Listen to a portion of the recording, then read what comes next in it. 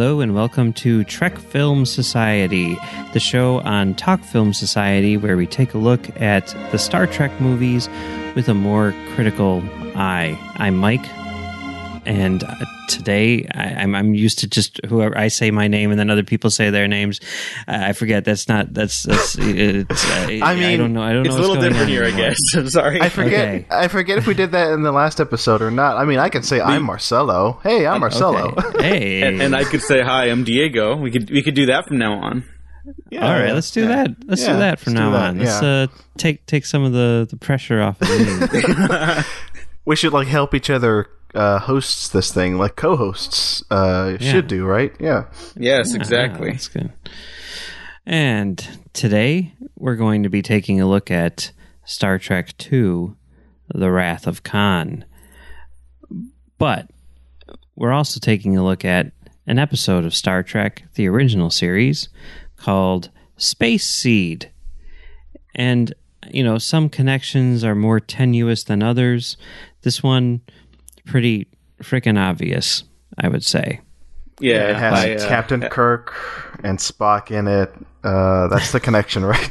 Did I make this joke in the last episode? Oh, it doesn't have Chekhov. No, it doesn't have Chekhov, which is weird. But yeah, we'll get to that little bit later on. So yeah, I guess here's my question for you, Diego.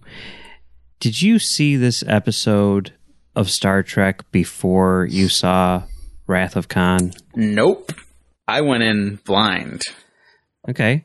What about you, Marcelo? I did not see this episode of Star Trek before Wrath of Khan, no. I did not either. And it kind of doesn't matter when you think about it, right? Yeah, I mean, I guess we'll talk about yeah. But yeah, I mean, I think the movie gives enough context. So here's my question to you, Marcelo. Yeah. What do you think about Space Seed? I do like the episode. I don't think it's a favorite of mine. I want to consider it like some of the best Star Trek. Although the thing that really makes it special is the fact that Khan is in it. I mean, if Khan wasn't the villain, I don't think I'd be as interested, because I think Ricardo Montalban as the Khan, he's amazing as a villain. So, but I don't know. I mean, it's a fine episode. It's good, But I mean, like you alluded to before, Mike, like we said, I mean, is it? I mean, yeah, I guess it is essential to the movie because the movie is a sequel to this episode.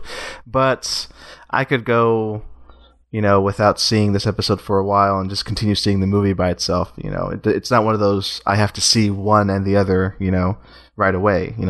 Together. It's a double feature. I don't need to do that, but I don't know. But I can watch the episode and enjoy it like I did today.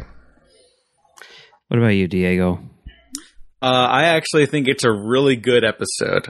Probably not one of the best episodes of Star Trek, but the character of Khan is so strong enough, as an antagonist, and just the history that we learn a little bit about Earth and the I think it's called the Eugenics Wars, right? Yeah. And there's a lot of question marks and exclamation points with that aspect of it that I find really fascinating, getting to delve into Earth's alternate history for us at this point. But it's not a standout. It does really stand out now because of the history with Khan, who is a great character. Basically just from the get go, it's oh wow, that's a great presence from the performance and the writing of that villain. Yeah, I mean, I definitely enjoyed this episode, and it's I guess one of my favorites, but that is because I've never not watched this episode without thinking about how it relates to Wrath of Khan. And I kind of feel like if I had seen this episode in a vacuum without Wrath of Khan's existence, I would not really take note of it more than any other episode. I mean, yeah, Ricardo Montalban is good and everything like that. It's certainly a solid episode, but there's nothing about it which, really jumps out to me. It's Wrath of Khan, which kind of retroactively makes it great to me. And it's also weird because like people have really sort of come to see Khan as Kirk's Joker, right? Mm-hmm. And I mean, that's why he shows up again in Into Darkness and everything like that, because he's considered to be like the ultimate Star Trek villain. But I really don't think that was the case until Wrath of Khan. You know, I mean, Kirk is Khan's Batman, but Khan is Kirk's Mr. Zaz or something like that. You know what I mean? Yeah. I was going to say, like Clayface? What other Batman rogue can you Calendar Man, like a good villain on his own, but like, you know, not someone you'd imagine to headline like a debut film. Like he literally throws him on this planet and forgets about him, right? I mean, that's like the whole premise of the movie. He forgot about him. So it's not exactly like he's keeping him up at night.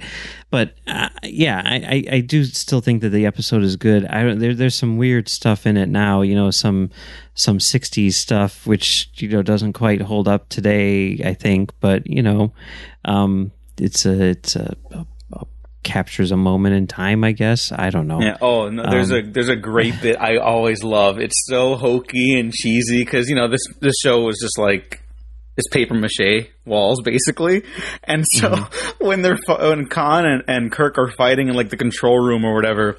I forget if it's Khan or Kirk, but one of them, like, they grab one of the buttons on the control panel and they pull it out and they just start beating the other. Oh, Kirk does it. And he starts beating Khan with it. And that's how he beats him. And, you know, just, again, retroactively looking at, like, the relationship that they'll have, like, antagonistically, if that's a word, I guess. It's like, oh, he defeated me before and I want revenge. And it's like, you flash back to that moment, he's just beating him with a button. Like, that's not exactly it's Shakespeare. It's like a lead pipe. Kirk just like rams. Like, it's so great. Back with it, yeah. But you can tell it has like no weight behind it or anything. It's hilarious. You know, in retrospect, it's actually a moment I like. Every scene they have together in Space Seed retroactively, I think, makes Space Seed kind of like what you were saying, Mike. Like Space Seed wouldn't be Space Seed for me if it weren't for Wrath of Khan. And the moments when Kirk and Khan are together in the same room and even fighting, I'm like, oh, you know, these two are gonna have like a more formidable match later. But in Space Seed, you actually see them together in the same space, occupying the same area. You don't see that in Wrath of Khan, which is, you forget that sometimes, even though like they're facing off. But it's good to see them in the same room, physically fighting each other with like a plastic, you know, a lead pipe. So. Yeah, which I mean, not to jump too far ahead to Wrath of Khan, but there actually was a scene in Wrath of Khan where they did meet face to face, and it was deleted. It was the scene. I mean, it's strangely enough, it's. We wouldn't get maybe the most iconic moment of that movie if it weren't for this deletion. But when Kirk and everybody is down on the little asteroid thing or whatever it is, and you know he calls Khan up and he's like, Khan, you bloodsucker, and all that stuff, and then Khan beams out the Genesis device, you know, and then of course, you know, he's like, I'm going to leave you buried alive. Like that, originally Khan was going to beam down and the two of them were going to have like a sword fight or something like that, and then he was going to, you know, whatever, take the Genesis device and beam up. But you might not have had Kirk saying Khan then, which is kind of weird. Anyway. We'll talk about it when we talk about it, but the fact that they're apart, you know, in Wrath of Khan, I think makes it work even more then, because I can't see them, especially at that point, how old they were at that point during Wrath of Khan, like those two fighting, sword fighting even. I don't know. Would have been. Yeah. Would have been weird. It's not what their conflict needed. And it really is kind of like a submarine movie almost, you know. It's a little like Hunt for Red October almost, which of course came after that, but that's something I'm going to relate to it anyways because I can, because movies. But like, I think that builds an even more interesting conflict because they can't literally face off against each other, you know, only through like the monitors. And if anything, more of a testament to the filmmaking in that. Yeah, and apparently, like, they were not even on set. Like, you know, all of Kirk's lines were read by, the script coordinator and stuff like that, and that's what Montalban was acting off of. It was like, as unglamorous as you could possibly imagine, So, all right. So, well, should we jump into the movie itself now? Oh, yeah, I guess. I mean, Space Seed, definitely a fun whenever you double bill it, like I did for this rewatch. Yeah. Just adds a little bit of weight to it, and you get to see the characters age up in fun ways. And I'd recommend that. If you're a little underwhelmed by Space Seed and you're like listening and watching for Star Trek stuff for the first time while you're listening to this, one, thank you, I'm honored, as we all are. But two, I totally understand being like, really, that's it? Because stick around. Yeah, I mean, I would certainly recommend people watch Space Seed first, but I mean, I guess here's an interesting thing, and just sort of to kind of get into Wrath of Khan. I had one friend years ago who described Wrath of Khan as like Star Trek issue 0 of a comic book, and my other friend Max has often described it as like the perfect jumping on point for Star Trek, because you really, even though it is like a direct sequel to a specific episode of the show, you really don't need to know anything about Star Trek going into it. It has everything there for you. And I mean, you could very easily skip over Star Trek the Motion Picture and go straight into this, and it's sort of like just the quintessential Star Trek in a lot of ways, I think. But I don't know. I'm curious, Marcelo. Yeah, you consider this to be like one of the best movies ever made? Absolutely. And let's talk about that. Let's talk about my relationship with this movie, because, I mean, I did see the original series back when new Star Trek came out, Star Trek 2009, and then it wasn't until I'd say 2000. Oh, did I see Star Trek Wrath of Khan around that time? I may have, but it didn't stick with me. It wasn't until I saw it in a theater with like a room full of like people who were so excited for this movie to see it on the big screen, like maybe 3 years after that. I want to say like 2011, 2012. So on the big screen, I was like, oh, this is incredible. And then after that, it just hit me like in a way that few films do. It's like, oh, this says so much about like friendship and like life and death, and like every moment like sings to me. I try to put this on each birthday of mine, just as just a reminder of being alive. I don't know. It's an important movie for me now, having seen it so many times. And yeah, I talked about my relationship with Star Trek in the intro episode, but I'm not the biggest Star Trek fan, which is funny because this movie I'd put in like my top 10 of all time. And yeah, it has everything I love about Star Trek, its characters, and even like the themes that Star Trek brings up too. There's all that Genesis stuff. So yeah, there's a lot of it. I mean, all of it I love, right? And a lot of why I love Star Trek, the series of the reason why I'm a fan of the series is because of this movie, and the themes within. So yeah, that's me in this movie. It's one of my favorites of all time. Love it. Yeah, that's where I am. But in a lot of ways, that kind of makes sense. I mean, when you think about like how the movie was made and everything like that, I mean, it is something which can work on its own, and it doesn't need to be dependent on being a Star Trek fan, and well, I mean, we'll get into that a bit later too. But Diego, what do you think about this movie? This is also one of my favorite movies. This is probably one of the best movies, like, period. I have a very close relationship because my mother and her sister, who just passed away last year, my aunt, they introduced me to this, and I was just a young Diego who was familiar with like Star Wars and all that jazz, and along with I believe I mentioned the Trouble with Tribbles episode was my introduction. That and Wrath of Khan, like that was like it.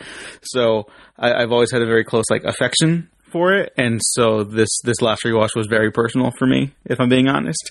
And the themes of like aging in a world that maybe you don't really understand anymore, the camaraderie between the crew and the friendship between Kirk and Spock, and the mistakes a more adventurous, rigorous Kirk made in his youth. That stuff was all very moving this time, and but my very first time watching it, I just remember being taken away by the crew aspect. I had seen like Star Wars, and I love Star Wars, and I still love Star Wars to this day, but the crew aspect was something that I was like, oh, this is cool. I haven't seen that before. It really was like my introduction to like the ensemble style of filmmaking. Like obviously Kirk is the leader of the Enterprise, and he's the focal point for the protagonists, but it's Star Trek, I think at its best, is always about that communal togetherness and overcoming the odds in that fashion, and so stuff like the Kobayashi Maru is obviously like a great like antithesis to explore what happens when you can't win, and stuff like that just really punctuated my interest as a child, and to this day that's probably one of the big reasons why I love Star Trek so much, just because it still feels a little rare in genre filmmaking, if I'm being honest, and I don't know why that is. Yeah. This is also the movie for me, which really got me into Star Trek. I watched the first one, like I think I said last week. I watched it because I was a Star Wars fan and I wanted to see the other Star thing, and I hated it. And I was ready, even though my aunt lent me the first 5 movies, like all at once, and said, yeah, go watch them all. And I couldn't wait to watch them all. After seeing that first one, I was just like, this is not for me. I'm done. And it was later on that week, probably like 6 days later or something, because it was right before New Year's Eve, that my friend Matt came over and he's like, oh man, you've got all the Star Trek movies here. These movies are awesome. We should watch them. And I'm like, oh no. I watched the first one and I'm not watching anymore. And he's like, no. The first one is crap. You gotta watch the second one.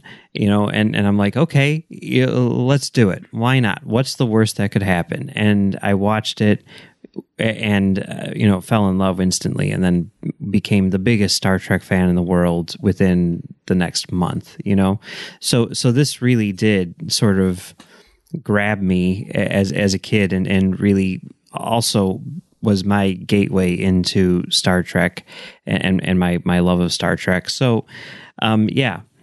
It's interesting, though, that like this was kind of like all of our firsts in a sense, and it was the director's first too, really.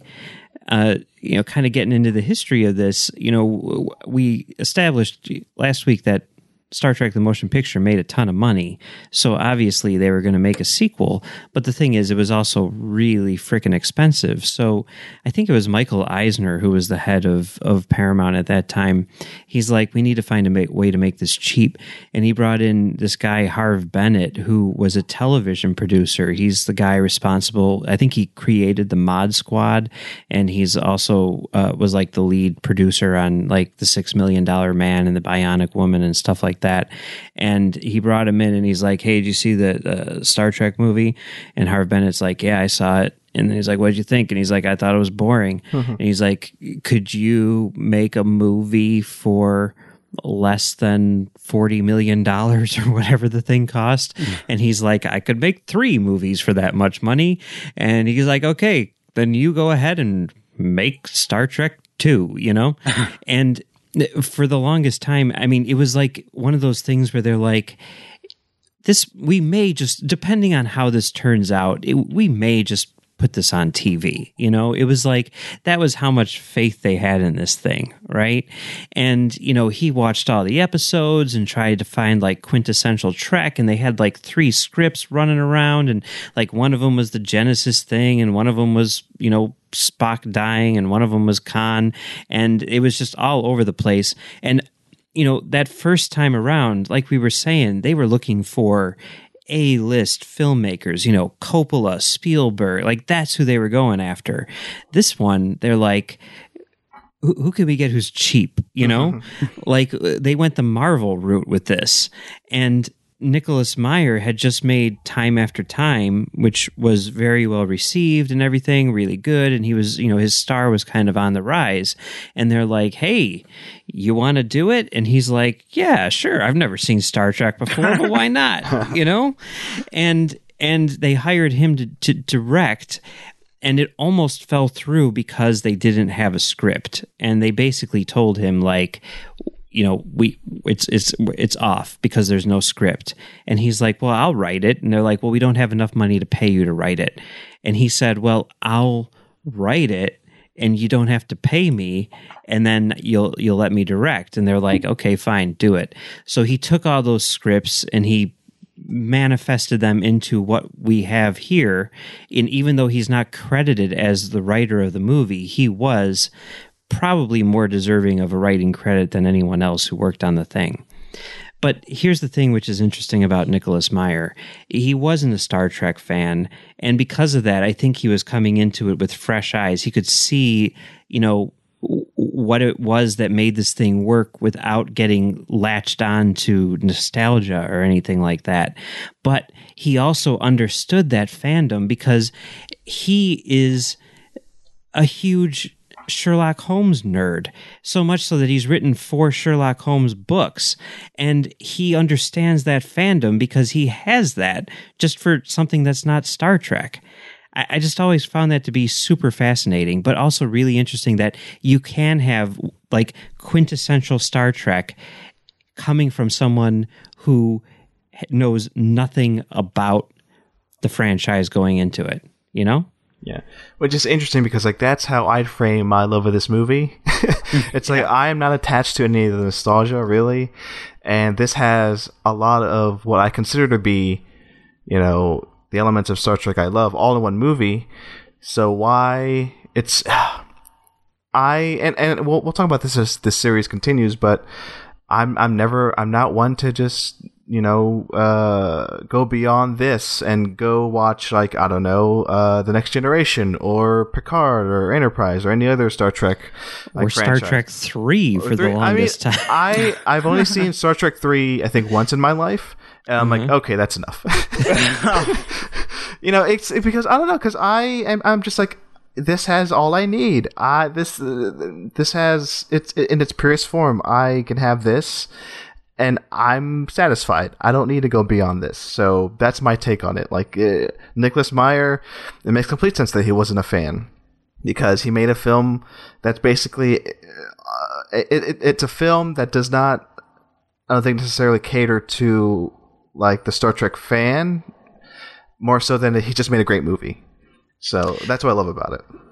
He did just make a great movie, but he also made, I think, something that does cater to the fans. Like it feels like an episode of the original series, It has all that stuff that makes Star Trek great. I mean, it's not an exaggeration to say that this is Star Trek's finest hour, and it is the most Star Trek of anything.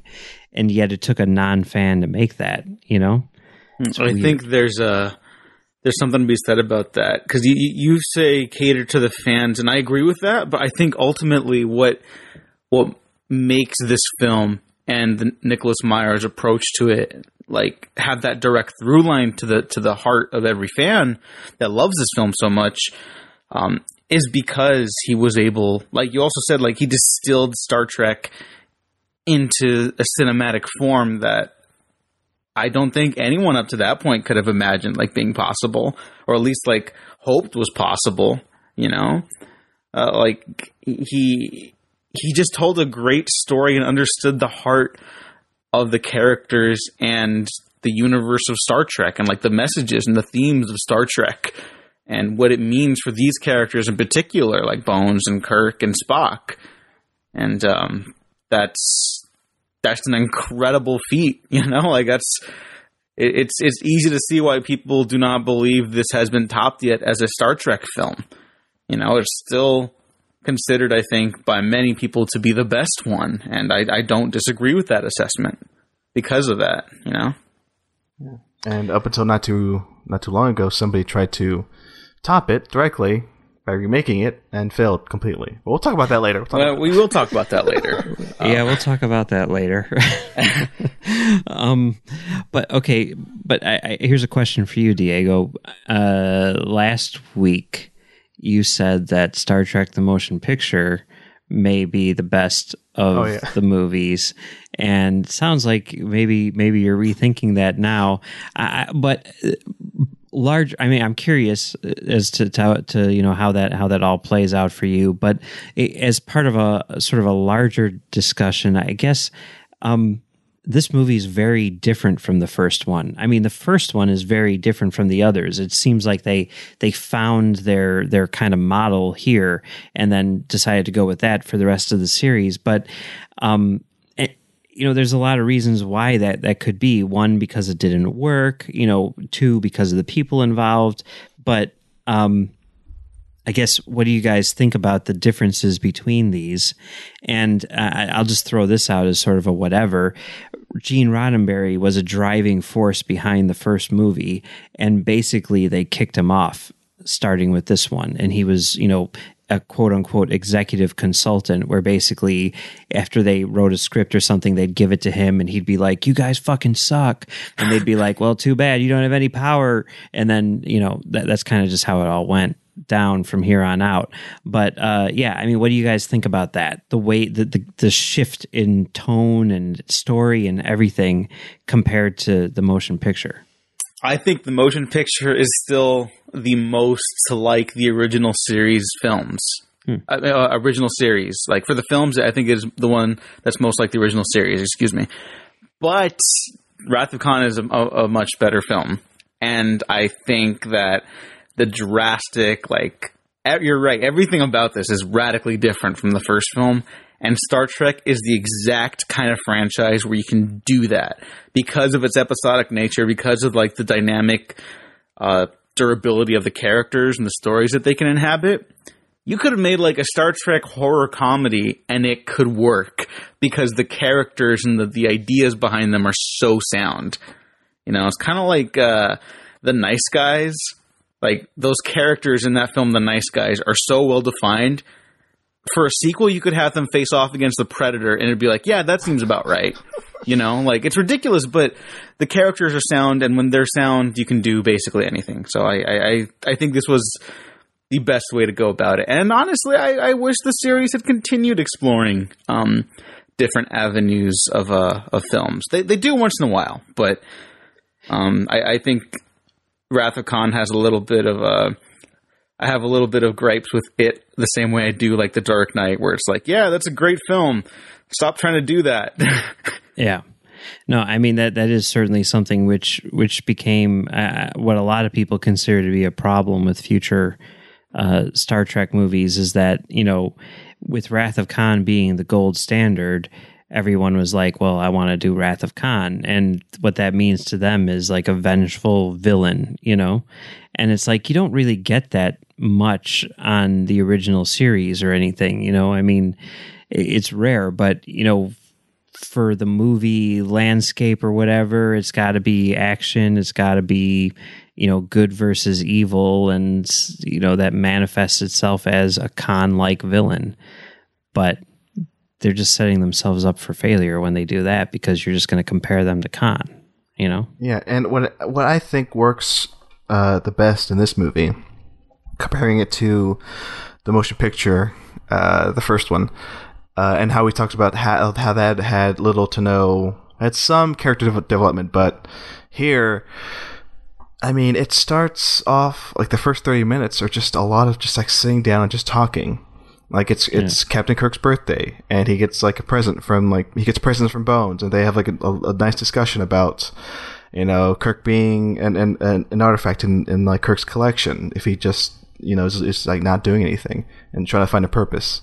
Then once the plot goes, there's another quiet moment where Spock talks to Kirk about Kirk taking over the ship at a crucial moment.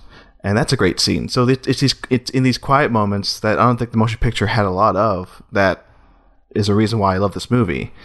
And it's maybe a reason why imitators from here on out just can't exactly replicate it, because I think Myers understands these characters in this situation more than most because I mean, you have to have this through line of these characters going through like their own inner struggles, like Kirk going through his struggle of like aging and like finding himself, at a loss, finding his purpose in life. That's an amazing through line. And, after this, people may just go, oh, let's just insert action. Let's just insert, a vengeful villain. Let's put some death in it. Let's kill a character at the end. They don't get the essential core of the movie that I think, is why I think this is one of the best of all time. Yeah, it's really interesting hearing Meyer talk about some of the later installments of the franchise, like Into Darkness and stuff like that, or 09, and everything, because Meyer, he's at a point where he just doesn't give a fuck. He'll say whatever he wants. Like, he's the person who revealed that Michelle Yeoh was going to be on, Discovery, because they're like, someone asked him like, who's going to be on the show, and he's like, I don't know. I hear they cast Michelle Yeoh. That's pretty cool, and it's like, well, you go, Nicholas Meyer, but people of course have asked him about the JJ movies and everything, and he's like, I get it. I get what they're doing, but that's just not my thing. I just don't. There's a lot of running and a lot of punching, and I don't get it. Like, why is Spock punching people? It doesn't make any sense to me. So I mean, it's kind of cool to hear him say that. There is somewhere out there is an audio commentary for Star Trek Nemesis, which was recorded by Nicholas Meyer and Larry Nemecek. And apparently, after it was recorded, it was going to be on the Blu-ray for Nemesis. After it was recorded, Meyer was like, why are we doing this? This doesn't make any sense. I don't understand why I'm talking about this movie. And he had them shelve it. But oh my God, there is nothing in life that I want more than to hear Nicholas Meyer do a commentary for Star Trek Nemesis. Yeah, and why was he on it? Just I guess they for the Blu-rays for all the movies, they did quote unquote fan commentaries. So they had like one commentary with the director and then ones with fans. And some of them are really cool. Like Ira Steven Behr, the creator of, well, not the creator, but the showrunner of Deep Space Nine. He did one with Larry Nemecek for Star Trek 6. You've got like Kurtzman and Orsi doing one for Star Trek 4, and this was like right before 09 came out. Mm-hmm. And the whole time that they're watching it, you can tell they're just like, well, you see how they do the time travel here. I mean, that's what we're doing, right? I mean, so no, we're okay. We're okay, guys. I mean, they're great. I mean, a lot of them are really fun and everything. And I would have loved to have heard that one, but it just wasn't meant to be. What can you do? So yeah, maybe for the 75th anniversary of Star Trek, it'll come out. There you go. Yeah. Oh, God. Don't fuck that one up, Paramount. He did actually, I mean, like talking about like the motion picture Wrath of Khan relationship. For Day the Earth Stood Still, when that came out on Blu-ray, they did a commentary with Robert Wise, and he was interviewed by Nicholas Meyer. Not because, I mean, like, I'm guessing neither of them even knew that the other one had made a Star Trek movie. But, it was just because Nicholas Meyer was a huge fan of Day the Earth Stood Still. And, I mean, that's cool, I don't know, whatever. No, yeah, I like when that happens. Like when David Fincher is on the Chinatown commentary with, who's the writer? Robert Townsend? Robert Townsend. Yeah. Robert Townsend. And now they're working together on something. I read that a few weeks ago. Right, that's happening. Oh, that's cool. But anyway, are they doing Mank together? Is that it? No, it's like another Netflix project. I forget what it is. Wait, isn't it? Oh, fucking course. Mike, feel free to cut this out. But I'm like, are they doing like a Chinatown spinoff or some shit? I don't know. Yeah, they are. They are. Right. They're doing like a TV show. Yeah. That's right, yeah. And yeah, I have that Blu-ray. I haven't listened to that commentary yet with Fincher and Townsend on it, but I'm like, oh, now I gotta listen to it.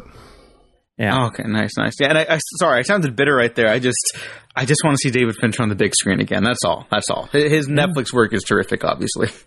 When I was in LA, we went to Westwood because we wanted to see the Bruin from Once Upon a Time in Hollywood, and we wanted to see the what's it called? The Fox, whatever it was, the one across the street from the Bruin. Oh, the Westwood, the Westwood. And, we were like, oh yeah, Bad Boys for Life and THX Ultimate Cinema. This is going to be awesome. And we go there and there's all these people walking around outside with like 40s clothing on and stuff at like a, catering table and everything. And I'm like, what the hell? And they were shooting Mank, as it turns out. Oh, wow. So, yeah. Oh, that's great. Yeah. So, anyway. God, I hope I get to see that in a theater in the winter. Yeah, I hope I get to see a movie in the theater in the winter. Yes. I don't care which one. Just something, for God's sakes.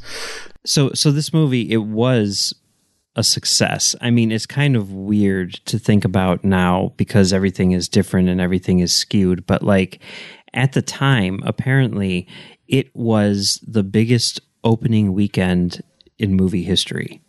That's insane to think about. Yeah, it is. Yeah, right. And I mean, I think it was quickly surpassed by like E.T. and stuff like that. I mean.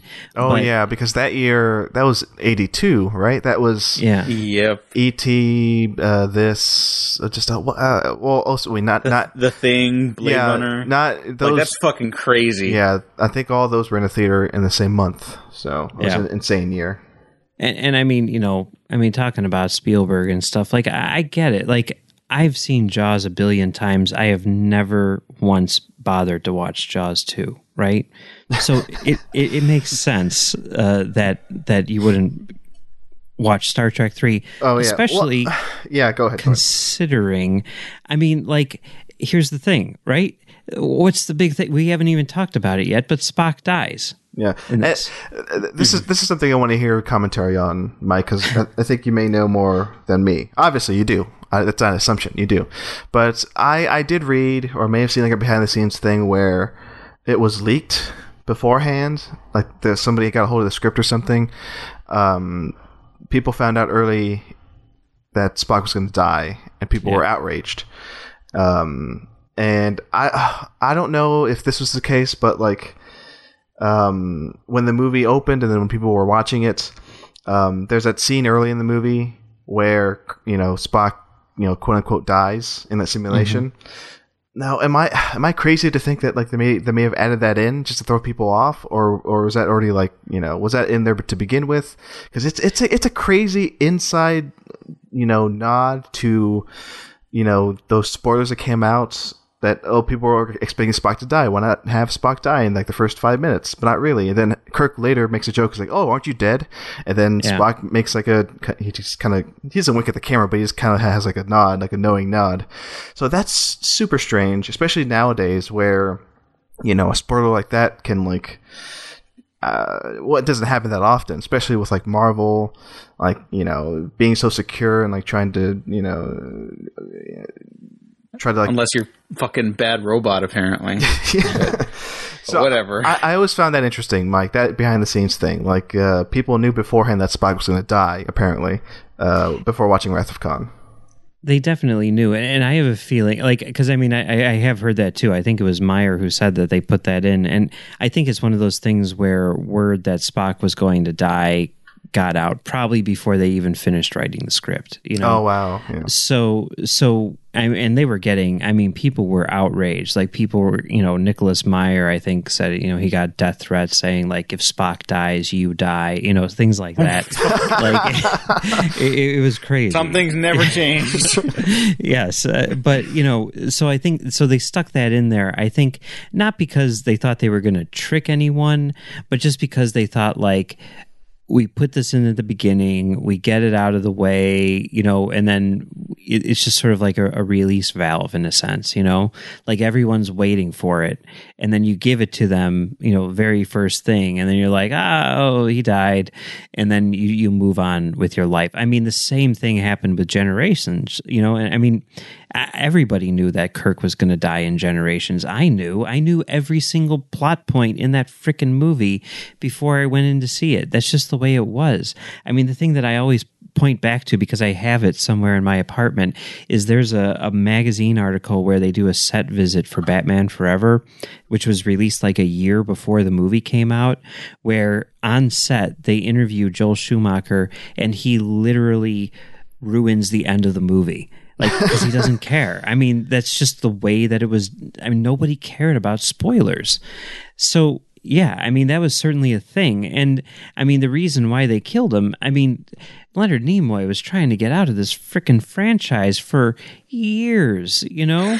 Like, he did the animated series, and then they were going to do, you know, the show on you know, the Paramount Network, and he's like, no, I'm not coming back for that. And then they made it into a movie, and he's like, okay, fine, I'll come back for a movie. And then they asked him to come back for this, and he's like, okay, fine, I'll come back, but only if you kill me so I don't have to come back again, you know? And it was during the making of the movie where he was like, you know, I wouldn't be opposed to coming back again, you know? Yeah, And- which is something I was wondering too, because they leave it open, obviously, for for him coming back, with like him doing like the, you know, remember this to Bones right before he goes into the thing he goes into. Yeah. That makes sense, because like they're obviously, you know, paving the way for the third one. But that wasn't in there originally. And I think that was. I'm not sure about the insert where he says "remember." I'm thinking that had to have been like a reshoot or an additional shoot. But like the thing where you see his torpedo like in the bushes or whatever, you know, that was definitely added after the fact, because it was one of those things where, like, as they were gearing up and they realized what they had, I mean, and the thing is, like, everyone always thinks that the next Star Trek movie is going to be the last one, right? Like, they thought, like, this will be the end of the franchise for some reason. I don't know why. But as they were, you know, making it, they were like, we've got something here. This is really good. And, you know, we don't want to necessarily say goodbye to Spock if we don't have to. So let's stick this stuff in. And Meyer was like, fuck no, this is a bunch of bullshit. I'm making a movie about this guy dying. The whole, you know, thing hinges on his sacrifice. And then we're going to say, like, but he might not really be dead. He's like, fuck you, fuck this bullshit. If you want to do that, you have to do that on your own. I'm not going to be involved with that. And he didn't direct that stuff. Someone else directed it. And they stuck it in the movie. And he says now, he's like, whatever, it's fine.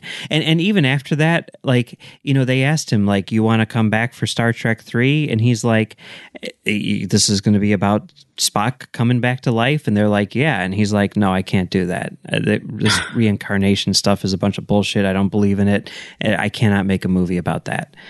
But even with that, like, he still maintained a relationship with them. Like, as Harve Bennett was writing the script for Star Trek 3, he would send it to Nicholas Meyer to get notes, you know? Mm-hmm. So it's not like he burned the bridge or anything like that, obviously, since he came back later on in the franchise.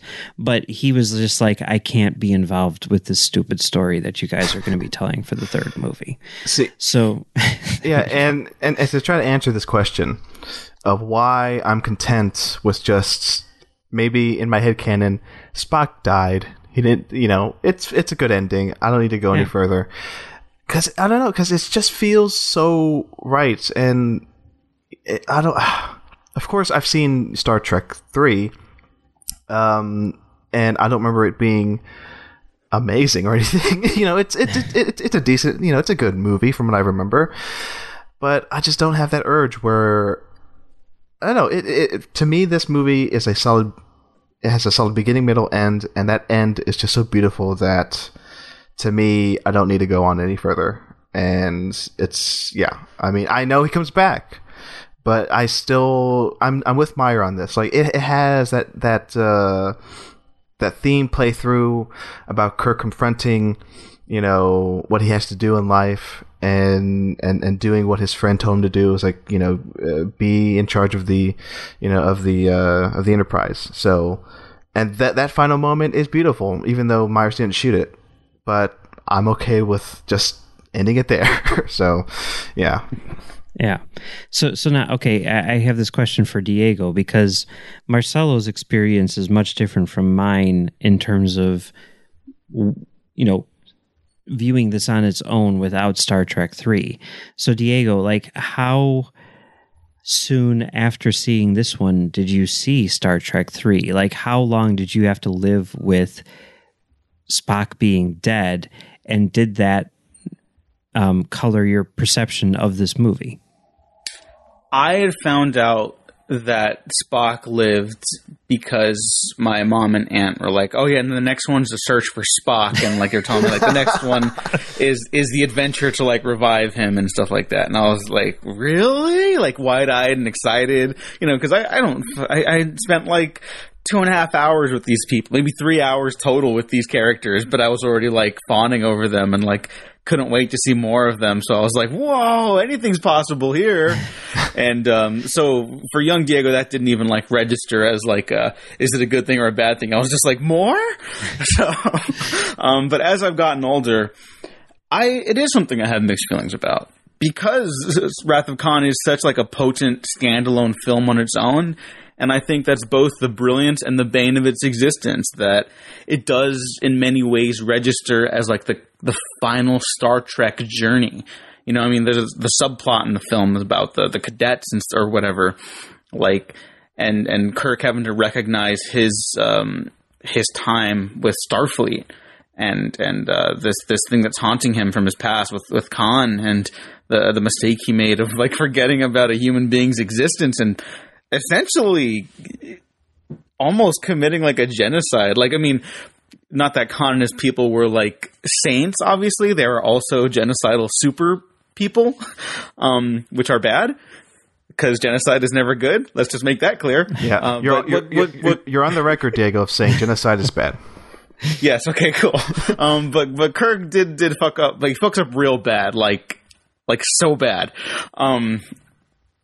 That it does feel like everything that came after, for the most part, I will say, is like a good Star Trek adventure. Quality aside, because there's some stuff to debate on individual films, as we will discuss.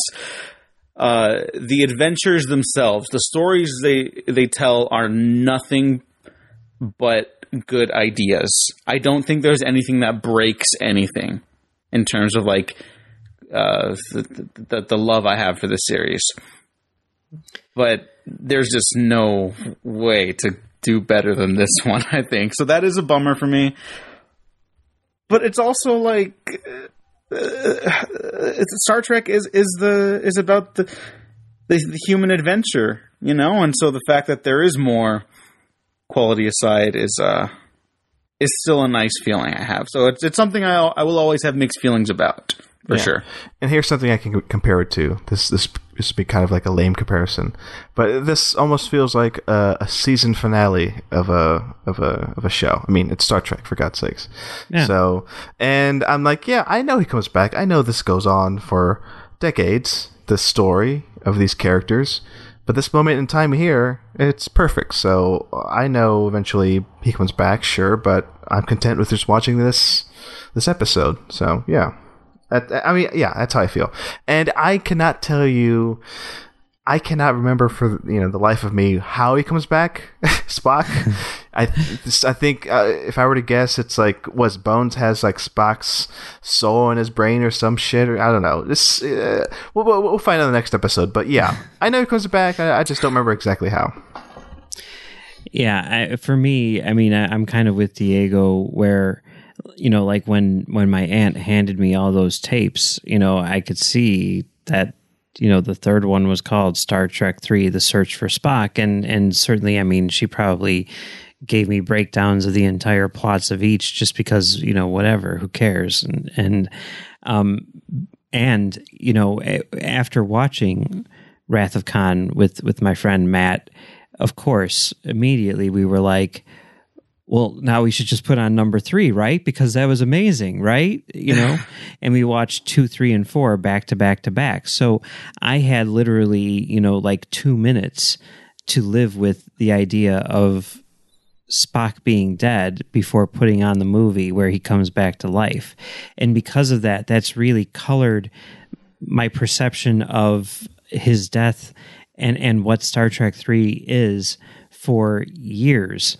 And it wasn't until talking about it with some other people that my opinion of Star Trek 3 changed quite a bit. But we'll get into that next week too. So, well, another thing I just thought of, it's like, I mean, Mike, do you consider this like?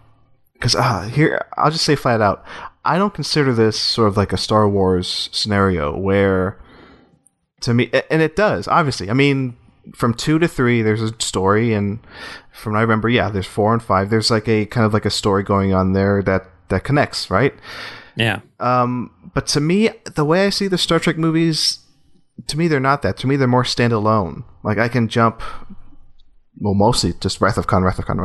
And then like I can just watch like the 5th one by itself and not be too hindered by what happened before or after. So I'm going to hold you to that. I'm very curious if that's actually true. No comment on my feelings about that film. But if you really go like to Wrath of Khan, and then I'm feeling Star Trek 5 I'm going to put in 5, whatever.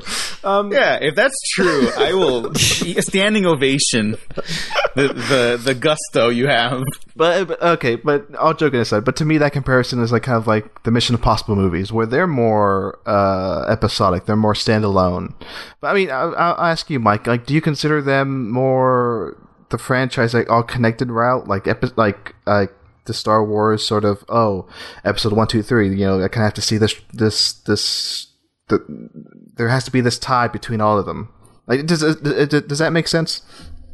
Yeah, no, I know exactly what you're saying, and I agree with you. It drives me absolutely up the wall, whether it's marketing or fans or whatever. People always talk about the Star Trek trilogy of 2, 3, and 4, and it's like, those movies are not a trilogy. There's one movie, and then there's a second movie, which is trying to basically undo everything that happened in the first movie, and then there's a third movie, which takes place right after that second movie ended. And it's like, that's not a trilogy, That's just 3 movies that, kind of pick up where the last one left off, but it's much more of a yes and scenario than some sort. I mean, it's the way that they did the new Star Wars trilogy. I mean, like, even to the point where they had the original guy come back to write the last part of the trilogy. But so in that way, Star Wars became Star Trek. Right? Yes. Yes. Oh my gosh. Well, yeah. Well, yeah, but this is like if sorry if I like totally just give away my stuff, but this would be like if Star Trek 1 and 2 were like great, and then Star Trek 3 was given to like a child with crayons, and they wrote the script in that. Wait, Dago, are you telling me you don't like The Rise of Skywalker? What? You know what? I actually don't hate it though. I'm just they dropped the ball so hard. Yeah, and there's like no coming back from that. I sincerely, like, when I said Star Wars as like a franchise, I in my head clearly meant A New Hope, Empire Strikes Back, Return of the Jedi, and Phantom Menace, and Phantom Menace through Revenge of the Sith, like that. Oh my god! Sorry to like go further down the rabbit hole because I know we're already going a little long, but like Phantom Menace is more like what I feel people feel about Star Trek the motion picture. I honestly feel what people feel about the motion picture for Phantom Menace. That's kind of insane to me. Yeah, I don't know about that. you've just lost me and Mike. I'm sorry. Yeah. No, well, what's interesting, and I'll mention this. Sure, I think this movie is better than the motion picture, but what I give the motion picture a lot of credit for is how, like, not necessarily surreal, but like just very atmospheric, like we talked about last episode, and you kind of miss it here. I do miss it a little bit here in Wrath of Khan. That sort of like epic scope. You do have like tiny glimpses of it, but I don't know. Cutting to the chase, motion picture is like something special. I'm just trying to wrap my head around that fact, though. Diego, you're connecting motion picture to Phantom Menace, so I mean, I can see it. I can see what you mean in terms of like reaction to it, like, oh, people, hate on that first movie, but in reality, it's got a lot of good stuff in it. But I think like in terms of like content, it's the complete opposite end of the spectrum, you know. And I mean, I'll go so far as to say that I think Phantom Menace is better than the motion picture, but Phantom Menace, like, I think the problem with it is that that people have with it is that it's very much a kid's movie, and you know they have trouble seeing it as that. And with motion picture, is very much this sort of philosophical, abstract, I don't know, mind puzzle, and people are trying to fit it into the, you know, sci-fi adventure box, you know? Yes, so, yeah. Sort of like how people try to put Phantom Menace into, you know, the quote-unquote typical Star Wars box, and George Lucas was like, no, I'm going to do something else, you know, Phantom Menace. Maybe not dumb it down, but, you know, make it very basic, but very epic in his own special way. So, yeah. So this is a Star Wars podcast now, right? That's fine. No. Wrath of Khan. Ricardo Montalban, also great. There you go. We're back on track. Is that chest fake, Mike? No, it's not. In fact, you know, I mean, you know, they've talked about how not fake it is, but although I think like Meyer's like, I don't know, you tell me, you know, like one of those things. But like I was just watching it yesterday in 4K and everything, and you can totally see like his skin like ripple and stuff. It's like, if that's a fake chest, that is the best makeup ever in the history of cinema. That chest is not fake. It's not. You know? Yeah, because I don't remember where I landed on it when I was watching it last. I'm like, wait a second. I guess I was just confused. Like, is it fake or not? I can't remember if it was or not, but it makes complete sense that it's not. It's just, he just shaved it, and he's just very smooth there. And I'm curious to see, to find out, Mike, how you saw it in 4K, because I have the Blu-ray, and I was trying to maybe find like a 4K version of it somewhere, but iTunes. It's on iTunes in 4K? Yeah, iTunes in 4K HDR. And Meyer, he even went on Facebook and he's like, so I went to the laboratory and they showed me Wrath of Khan in 4K HDR, and let me tell you, I don't know anything about this 4K HDR bullshit, but this is by far the best this movie has ever looked. And like, they're telling me it was all there in the film to begin with and you just couldn't see it. This is the most amazing thing I've ever seen in my life. And I have to agree with him. It's pretty amazing. So, yeah. Well, looks like I have to buy Wrath of Khan again. Yep. Definitely. Yeah. That chest, that glistening chest in 4K. Just to see that chest in 4K. That's the only reason I'm buying it again. Yep. And they did, I mean, I guess this is the other thing that we didn't talk about is the director's cut. Yes. Did you guys watch the director's cut or the non-director's cut? Or do you even know? I did not watch the director's cut. I for sure watched the director's cut. Okay, I did too. It's unlike motion picture. This is not like some sort of amazing, you know, whatever. There were basically just a couple lines of dialogue which were trimmed for reasons which I don't understand, to be honest. I mean, one, I think the stuff with Scotty's nephew, I think they were just like, this guy's a really bad actor. You know, we can't have this in the movie. But, you know, the rest of it, I don't understand why they trimmed that stuff. But they actually put it back in originally for when it aired on TV for the first time on ABC or something like that. They put it back in there. But then it disappeared until the DVD came out. The second DVD came out, and then they let Meyer put that stuff back in. And the one little weird, interesting anomaly is that with the 4K version, there is a line of dialogue which is missing now. And I don't know why. It seems to be an intentional choice, but there's one shot where, like, you know, in the big climax of the movie, they're like climbing up like a ladder or something like that. There's like an overhead shot, and it's Kirk and Spock, and Kirk's like, that guy over there is my son. And then Spock's like, fascinating. And then that's it. And it's like a nice little beat, but they left the shot in. There's just no dialogue. So now it's like, well, why are we watching them climb up this ladder? You know, I don't understand why they took that out. I don't understand why they left the shot in. It's bizarre, but that's the one weird difference in the 4K version. Interesting. Yeah, and I just looked it up now. For those interested, on iTunes, the director's cut is in 4K, but the theatrical cut is in HD. So there you go. Yeah. And that transfer on the theatrical cut is really pretty terrible. It's got this greenish hue to it, and it looks bad. So oh no, yeah. But I'll say the Blu-ray, because like they released the Blu-ray of the director's cut, a new issue of it like for the 50th anniversary, and that's what I have, and that's a really good looking Blu-ray. If that's interested. That's the same transfer that they used for the 4K. You know, that was just before 4K was a thing, I think. So yeah, so that is essentially the same transfer. So yeah, it looked great on my TV, just the Blu-ray itself. So yeah. And also, the 4K director's cut is available for theatrical screenings. Now we needed some movie theaters, but hopefully by the time this comes out, the theaters will be open, and we'll all be watching Star Trek movies in theaters somehow. Let's hope so. Oh, I'll be petitioning. All right, so should we wrap this thing up? Yeah, I feel like we've talked.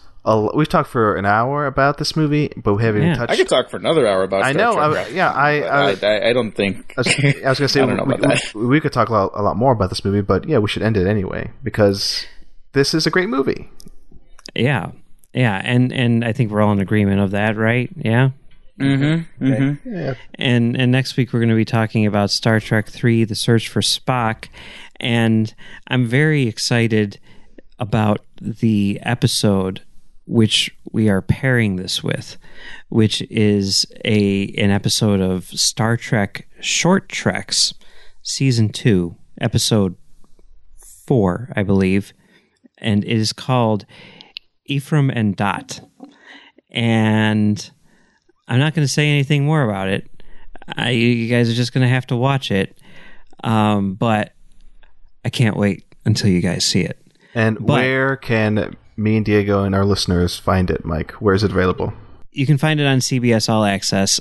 Definitely check it out. But unlike these last two episodes, wait and watch it after you watch the movie. Okay. All right. So, Diego, where can people find you on the internet? You can find me on the internet at twitter.com/the Diego Crespo and the Waffle Press podcast on SoundCloud, Spotify, YouTube, iTunes. If you do check us out on YouTube, just subscribe and listen. Like on Spotify, like just subscribe. YouTube is really effing me in the B lately, so I just need the subscribers. Thank you. Right. Marcelo, where can people find you on the internet? TalkFilmSociety.com. Go there, read our stuff, listen to our stuff, love our stuff. Patreon.com/TalkFilmSociety for bonus episodes and bonus series. That's pretty much it. Okay, and you can find me on Twitter and Letterboxd at Mumbles3K, and you can also find me on FilmDamagePod.com doing a show called Film Damage where we talk about film projection. So, I guess that's it. Are we going to try our catchphrase at the end here? See if we can nail that one down. Oh my god! Yeah. I already forgot it. Okay, it's I have had enough of you. Right? Oh, okay, yeah, okay. I got it. All right, ready? Oh yeah. wait! Sorry to interrupt, but like, I'm down to keep that one, but for this one, I think we have to do something different. Okay, what should we do? I think we have to do Okay. All right. Let's do that. How do you guys feel about that? Okay. Let's do it. Yeah. All right. Okay. Ready? Mm-hmm. 3, 2, 1. Con!